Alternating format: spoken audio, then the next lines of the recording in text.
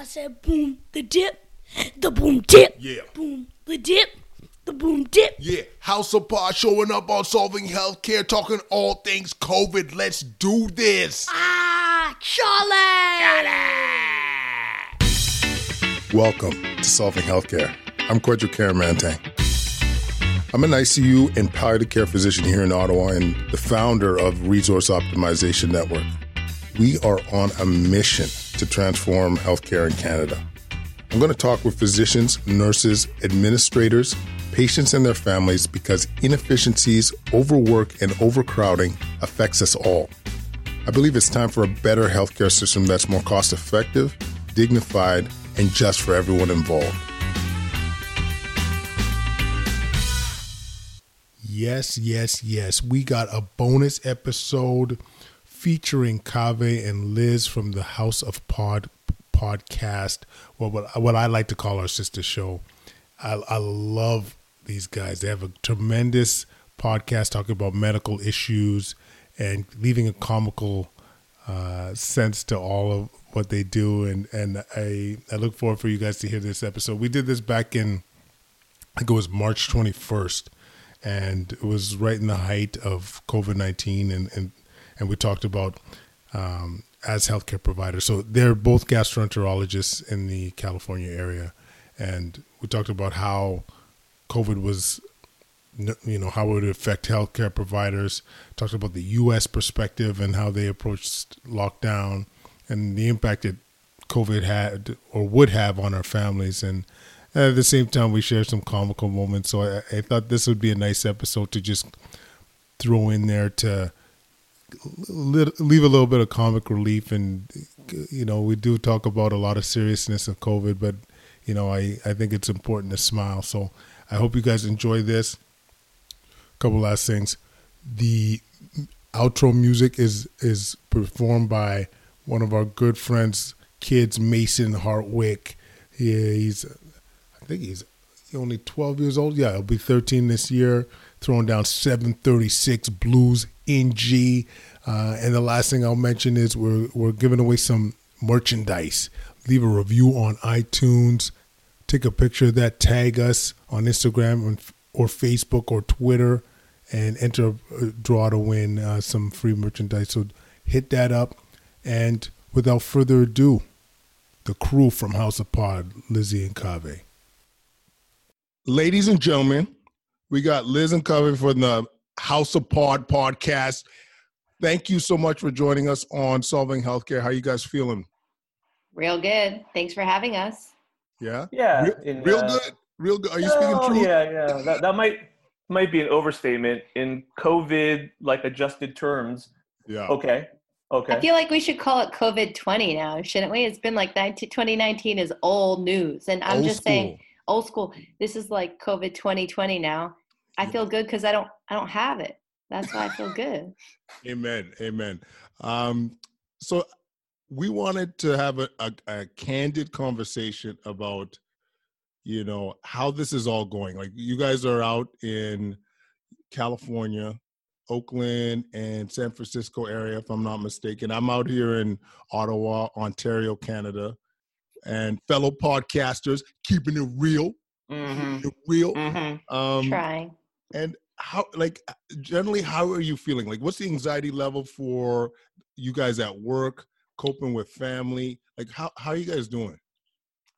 I think both of us have had either no patients in the office or very limited. So we're trying to do everything telephone-wise, telemedicine-wise. A lot of patients are asking, should I postpone this procedure, this CAT scan, this blood test, can I postpone it? That's really what the calls that I'm fielding right now. And as we're both GI docs, gastroenterology, the bowel and the liver.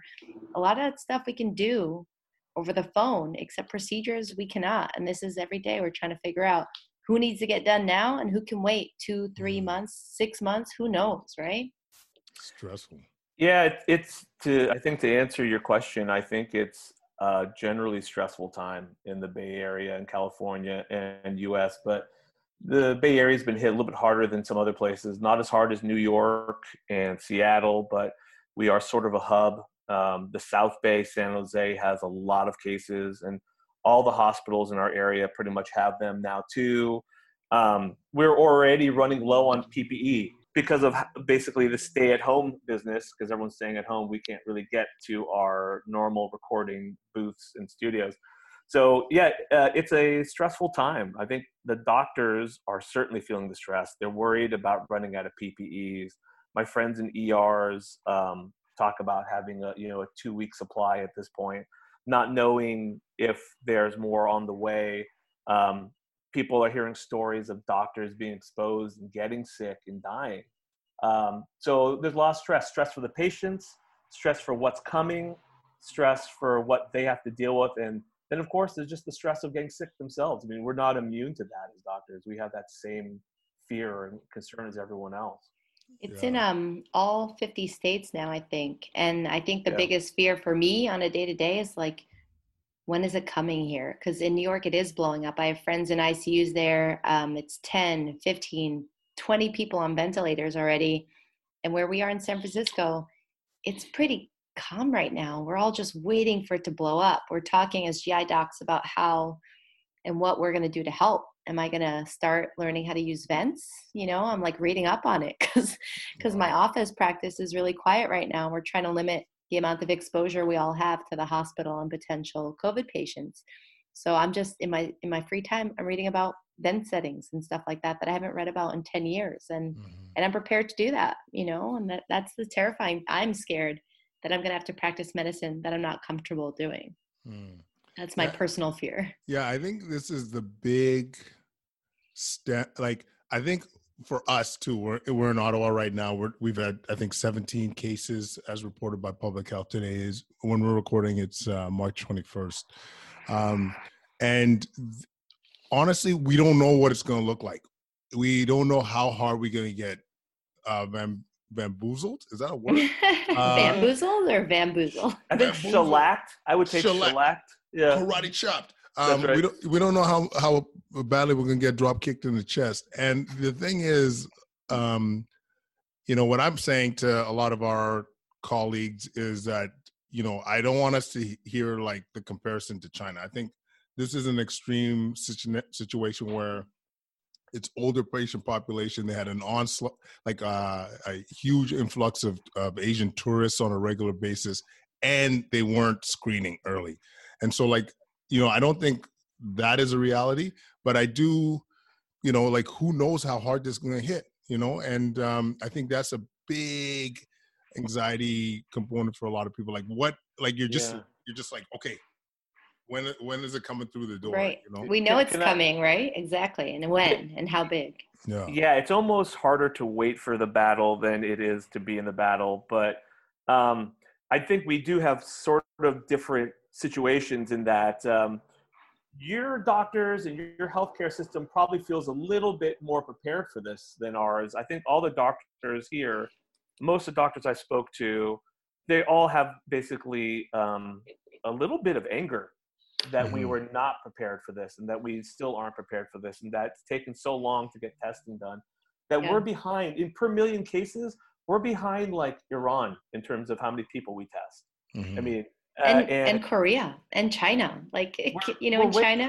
in China, if you have a fever, you go right to get a CAT scan immediately. That's what they're doing, and which we don't recommend. I don't recommend getting CAT scan for these people, but they're screening, and that is like the fundamental problem is we are not testing. There's just been no testing, and now we're finally starting to. Unless you're an NBA player or someone famous, then you get tested like within a second. And you're right, we shouldn't compare it to China. I mean, they were slow to be very vocal about it and proactive, but then once they were proactive, shit got shut down. They don't have new cases right now. And we are just so slow and so behind. I think in New York and New Rochelle is the only place where they're like the National Guard, the local, the state, everyone's coming together because they could see it was about to explode. And it still is, Yeah. So sorry, go ahead. I was going to quickly say California is starting to turn that way. We've been shelter in place now in the Bay Area for almost a week. And now it's everywhere in the state. And they've even mobilized the National Guard here in California. I think California is taking it very seriously and been one of the more proactive places, thankfully. And I hope that affects this flattening of the curve that we keep hearing about. So I think it will. but we need a response like that nationwide. Yeah, I think that was going to be my next question was like, to what level is it happening in the Bay Area or in California? And I got to tell you, just from, not to say I'm an epidemiology expert or anything like that, but I couldn't emphasize enough the value of the self-isolating, self-distancing, and taking that element seriously, like for flattening the curve. Because like for us in Canada, or I should speak in most of the places in Canada, like our hospitals are already, like before COVID-19, we're almost always operating at close to 100% capacity. You know what I mean? Like that's a genuine problem. So the true fear is like, how much of a surge can we deal with? And in terms of your experience, like in your hospitals, what's the capacity like, or do you find in general like the hospitals are overrun, like pre-COVID-19, or how is that situation? That's a really good question. Lizzie, you want to start?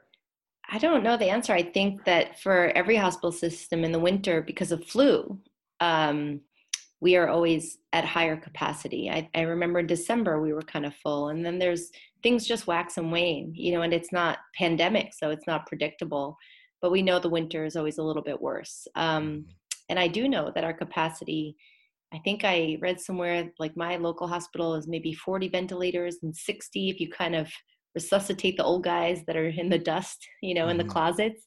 So 60 vents, let's say. I mean, on an average city hospital, that doesn't seem like enough if you read about Italy, but on a normal day, we're not using all those at all. So it's really hard to plan for this stuff. And I think all the hospital system and the American healthcare system is being taxed and challenged, maybe not with patients yet, but at least like the mental challenge of trying to prepare. And it's fascinating, to read about this stuff and to learn about it. And it's a great exercise. Hopefully we won't get, the numbers, but at least we'll be more prepared in the future, I hope. Yeah. I think it's really important too. One of the things you guys are talking about was like prep, you know what I mean? Like, I don't know. The one thing that I think, I don't know if it's how universal it is, but for us, it's been really empowering to just go through exercises. If you have a new COVID patient coming through your ICU, if you need to intubate a new COVID patient, if you need to do CPR on a COVID patient, what's kind of the procedures and processes there. And I think a lot needs to be said about the value of just general preparing, and whether that's locally at the hospital, but also like, as you kind of mentioned, when you see what's happening in the world at a more macro level, like what are we as a society, how are we going to handle this onslaught of illness that's coming through? You know what I'm saying? But yeah, it's an important piece. I think it is pushing an already strained American medical system. I mean, where Lizzie and I work tends to be a little bit better than the general American doctor's workplace, but nationwide, I think we've been dealing with physician burnout before this started. Right. I mean, I think when this is all said and done, I am definitely worried that we're going to be dealing with like PTSD, and we're going to be dealing with a lot of doctors. We're going to be dealing with a lot of stuff that we've never had to deal with before. We're going to be dealing with alcoholic liver damage from everyone just staying at home and drinking themselves. There's going to be so much more like hypertension going on. People coming off their ACE inhibitors because they read something on Facebook saying that they shouldn't be on them, and all the delayed diagnoses of all these things, all the procedures we're pushing back this month, next month, maybe in May, and then and what the sequela of delayed diagnosis of some of the diseases that are curable. And you're talking, Kaveh, about like taxing people, and I think you're right. We've been taxing nurses and doctors because when you strip away money and resources, the doctors and the nurses still show up, right? No matter what you take away, how much time you remove from people's days and how much more admin and computer stuff, the doctors and the nurses still do it. And now we're just learning how much we're taxing our infrastructure, our beds and our isolation units and our vents. And, it's a different kind of strain. And I don't know that we've experienced this yet. So no, it's intimidating. Actually, I just finished a conversation with His name is Paul Offit, and he is an immunologist. And his big stick is like, we're not talking enough about the consequences of all the social isolation, and as you're kind of alluding to. And I got to tell you, it really is eye-opening. If you think about, like you just talked about the element of delayed diagnosis, but like you think about what's going to happen to the economy. We know social determinants of health is huge. You don't got money to pay for your drugs. You're not going to get healthy. You're going to eat more. You're going to eat poor. You might not get that education because there's less money in your pocket. Like, there's some pretty intimidating downsides of being like having a prolonged social isolation period that, makes me anxious as well. Like, if, there's one thing to do this for 2 weeks, but I don't get the sense that if we're going to take it seriously, this is a 2-week thing. Like, this is probably months. Yeah. So yeah, I don't know how you guys have thought of or weighed that in terms of what we should be doing. That's a good question. I haven't thought about that. And as usual, I'm sure the poor people of America will suffer the worst of all this, because the rich people who have stocks, they just don't have stocks anymore, but they still have, education in their house and whatever. And then the poor people who are losing their jobs and now are stuck at home, you're right, all the missed opportunities, the opportunity cost, if you will. Yeah. I didn't think about that yet, but yeah. No, it's going to be scary for sure. We're losing a lot of, right now, it's only been a couple of weeks, but the restaurant industry, small businesses, they're already hurting. You probably heard that there's been a lot of talk in the U.S. government about sort of bailouts, both for sort of like airlines and these big industries, but now they're talking about sending, money to workers, everyone on sort of dated on monthly basis in the United States. And that will probably help the stimulus package sorts of things, but long term, it's not going to affect our deficit, which is already going up. And then it's going to be a nightmare in the next coming years once we sort of recover from this in terms of how to get past that. Mm-hmm. I just want to know what stocks to buy now. Do you guys know? Do you guys have any insider trading? Well, for real, first of all, you're not going to stimulate my package. Second of all, I bet I can. Not so fast. Not so fast. Give me a little time. Yeah, give me a second. You're pretty far away. Second of all, this is not with necessarily the scope of the talk, but this is a great opportunity to invest, to be honest with you. Like, every stock almost is, like, everything's at a discount at this point. Like, so if you got cash, this is the time to be like, hello. That's now the thing. or wait? People with money. No, that's the thing. People with money. First of all, I just realized I've been touching my face like throughout this whole thing, which is like terrifying. This is the only reason I put on videos, to catch myself, because I do love touching my face. I love touching your face too. I know. It's driving me nuts. No, it's where were we? What the hell were we talking about? We were talking about buying stocks. Buy. Oh yeah. That's the thing. Who know how to make money or already very rich are going to do just fine. They're going to be fine. They're going to find ways to make a lot of money out of this. It's the other people who didn't have enough money to stocks that aren't going to have any more to do that now. Mm-hmm. So this is what is that line from Game of Thrones? Chaos is a ladder. Like, that's how every like rich person in this country is like thinking right now. Every billionaire is thinking about, how can I make money off of this? And we probably won't, because we're not smart enough. That's why we became doctors and not like hedge fund managers. Precisely. But people are going to be making money off of this. That's for sure. Absolutely. Mm-hmm. No, it's crazy. Mm-hmm.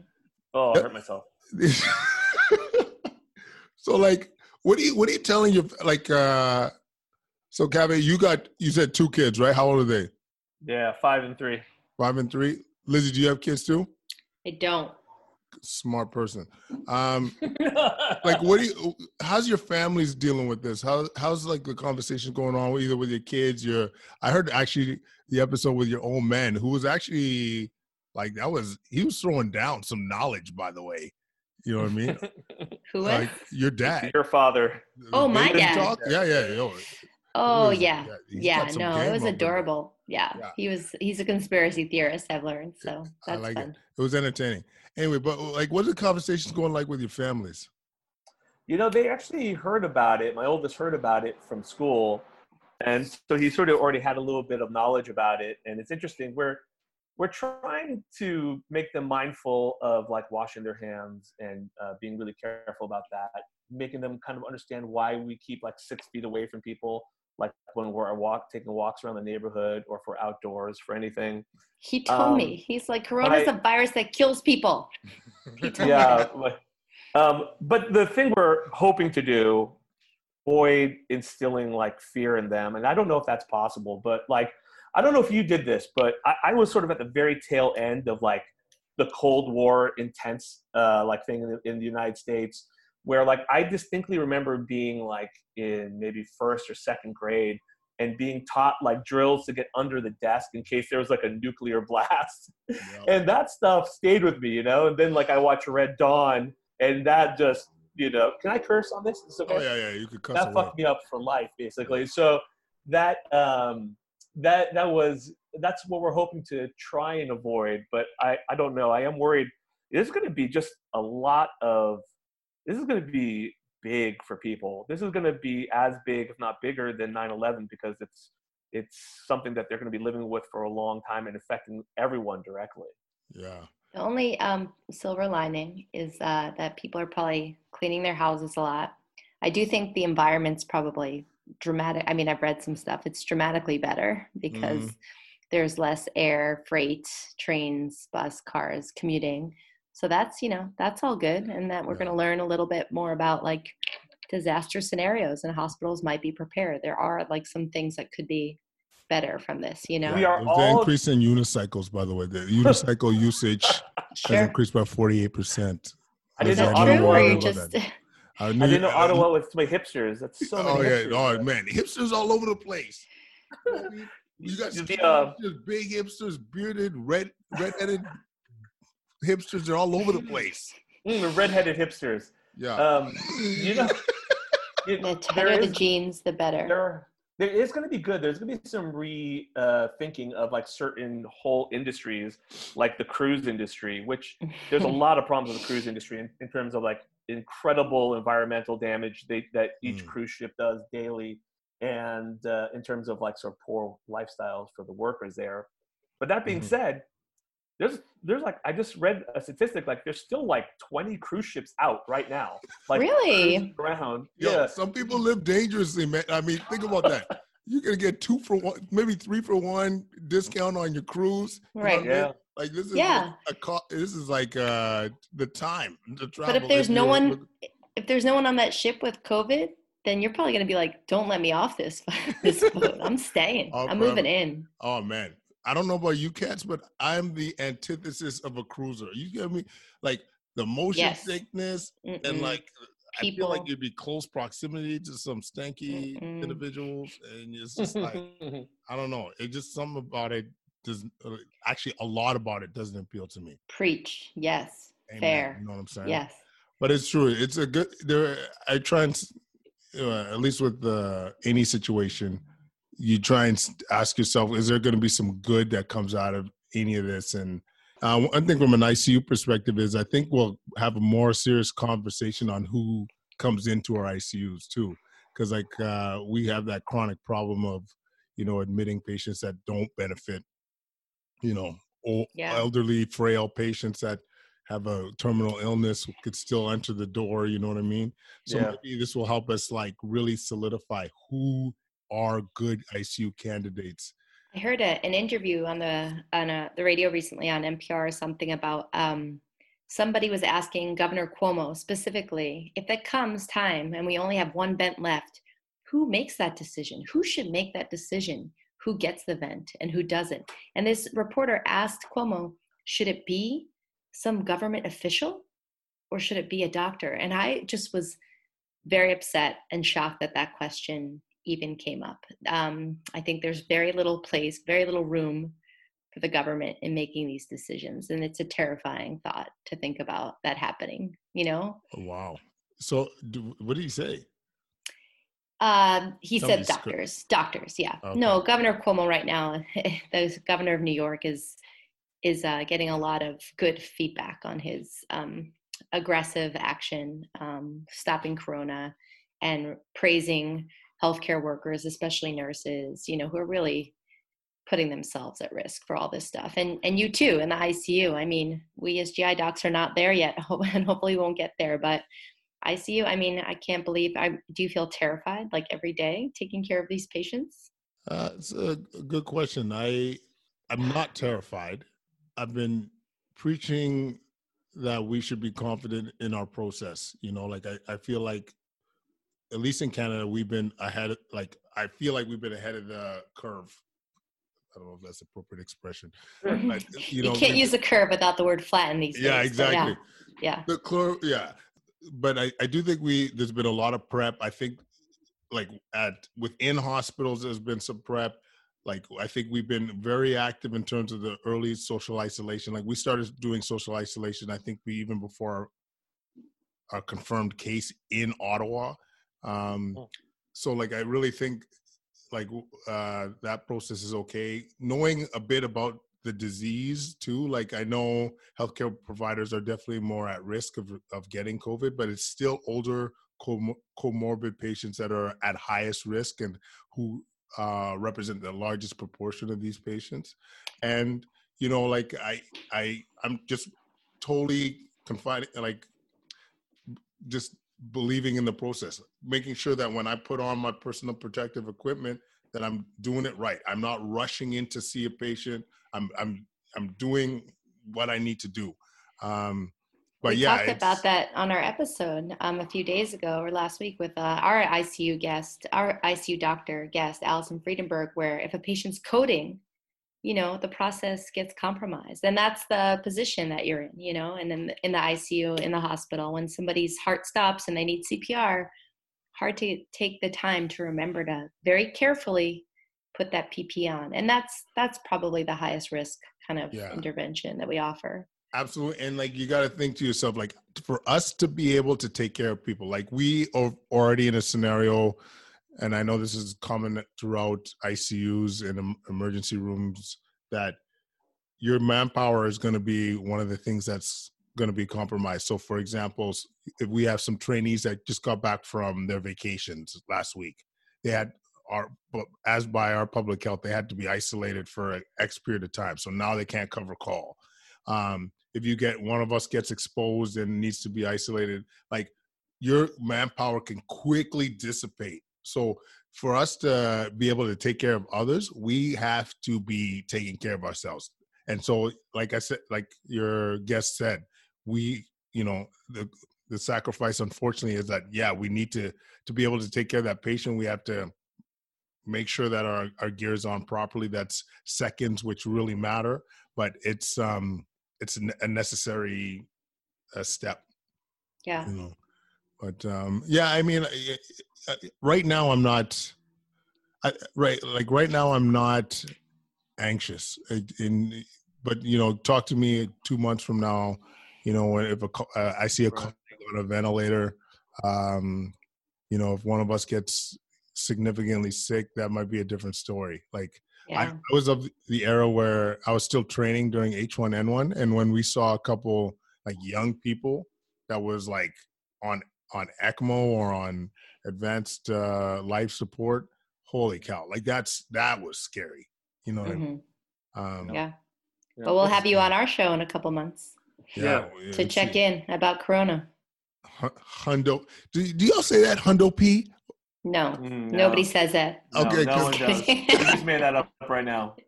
I hate it, but some of the kids bust that out. I'll be like, you think we should dialyze that patient? Hundo P. Hundo P. I'm like, what do you crew? What should be our overall message to people? Because let me tell you something. People look to MDs for guidance right now. I know I could speak as an ICUist.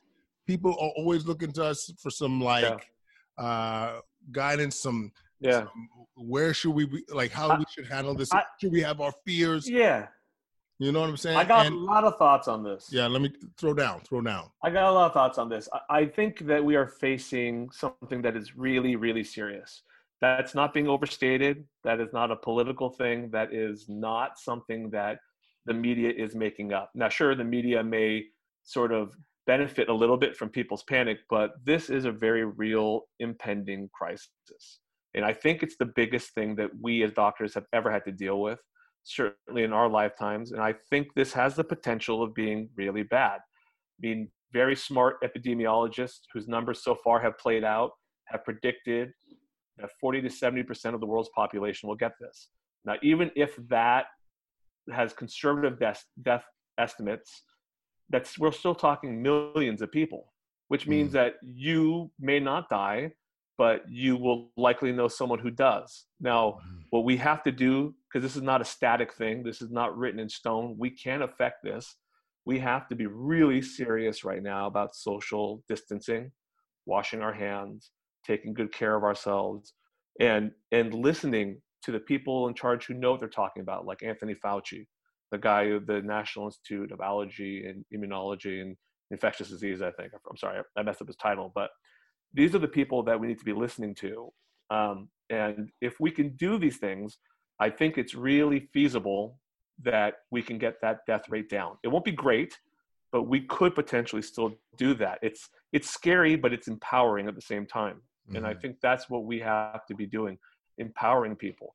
We have to look at this sort of like a wartime effort. I hate war analogies in medicine, but I think this is one that actually works. We have to think of it as like World War III. We all have to do our part. I'm really sort of heartened by the way I've seen the Bay Area at least do this. There's people out walking their dogs, doing stuff like that, but for the most part, people are taking this seriously. They're not crowding beaches like in Florida or something like that. And we can do this in other parts of the country too.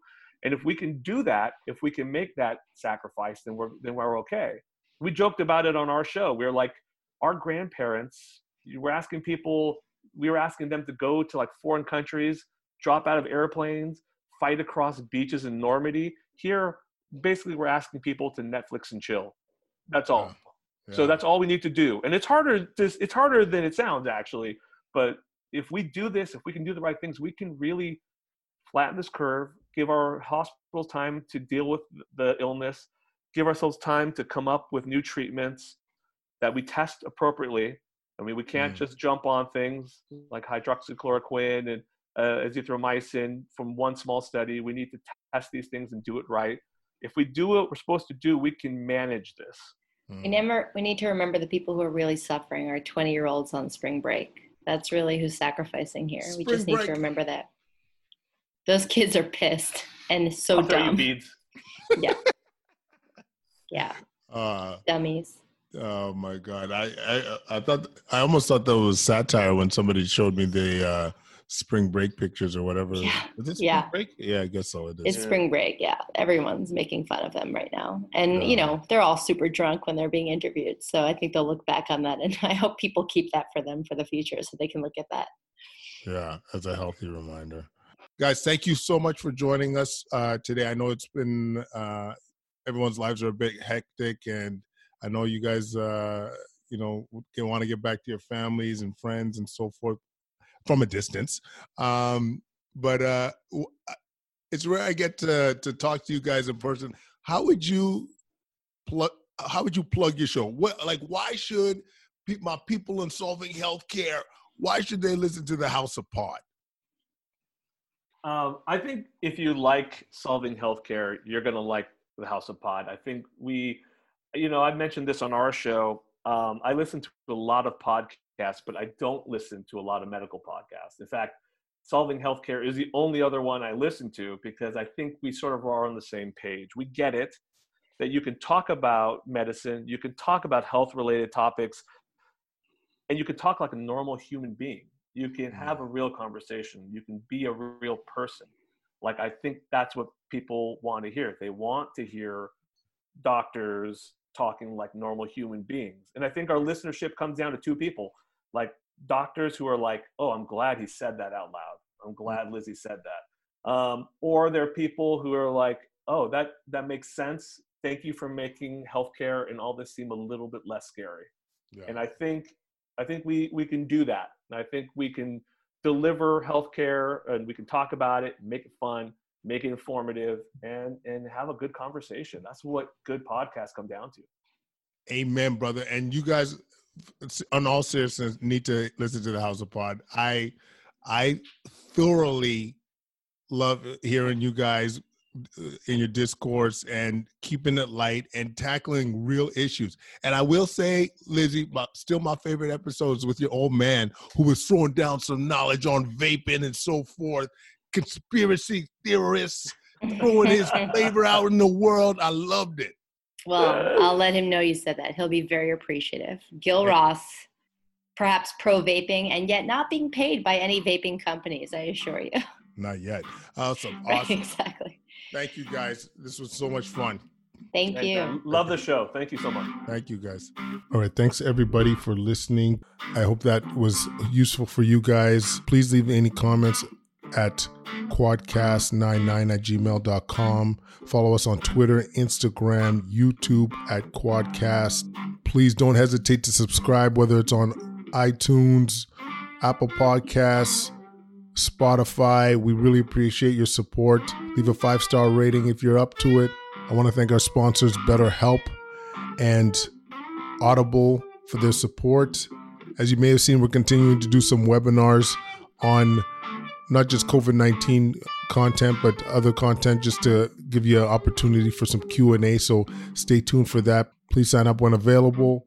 I want to thank our team at Solving Healthcare, continuing to produce amazing show notes. We're going to start a newsletter soon. Social media team, we really appreciate the work that you guys are doing. Quadcast listeners, stay healthy, stay home, and remember, we'll get through this.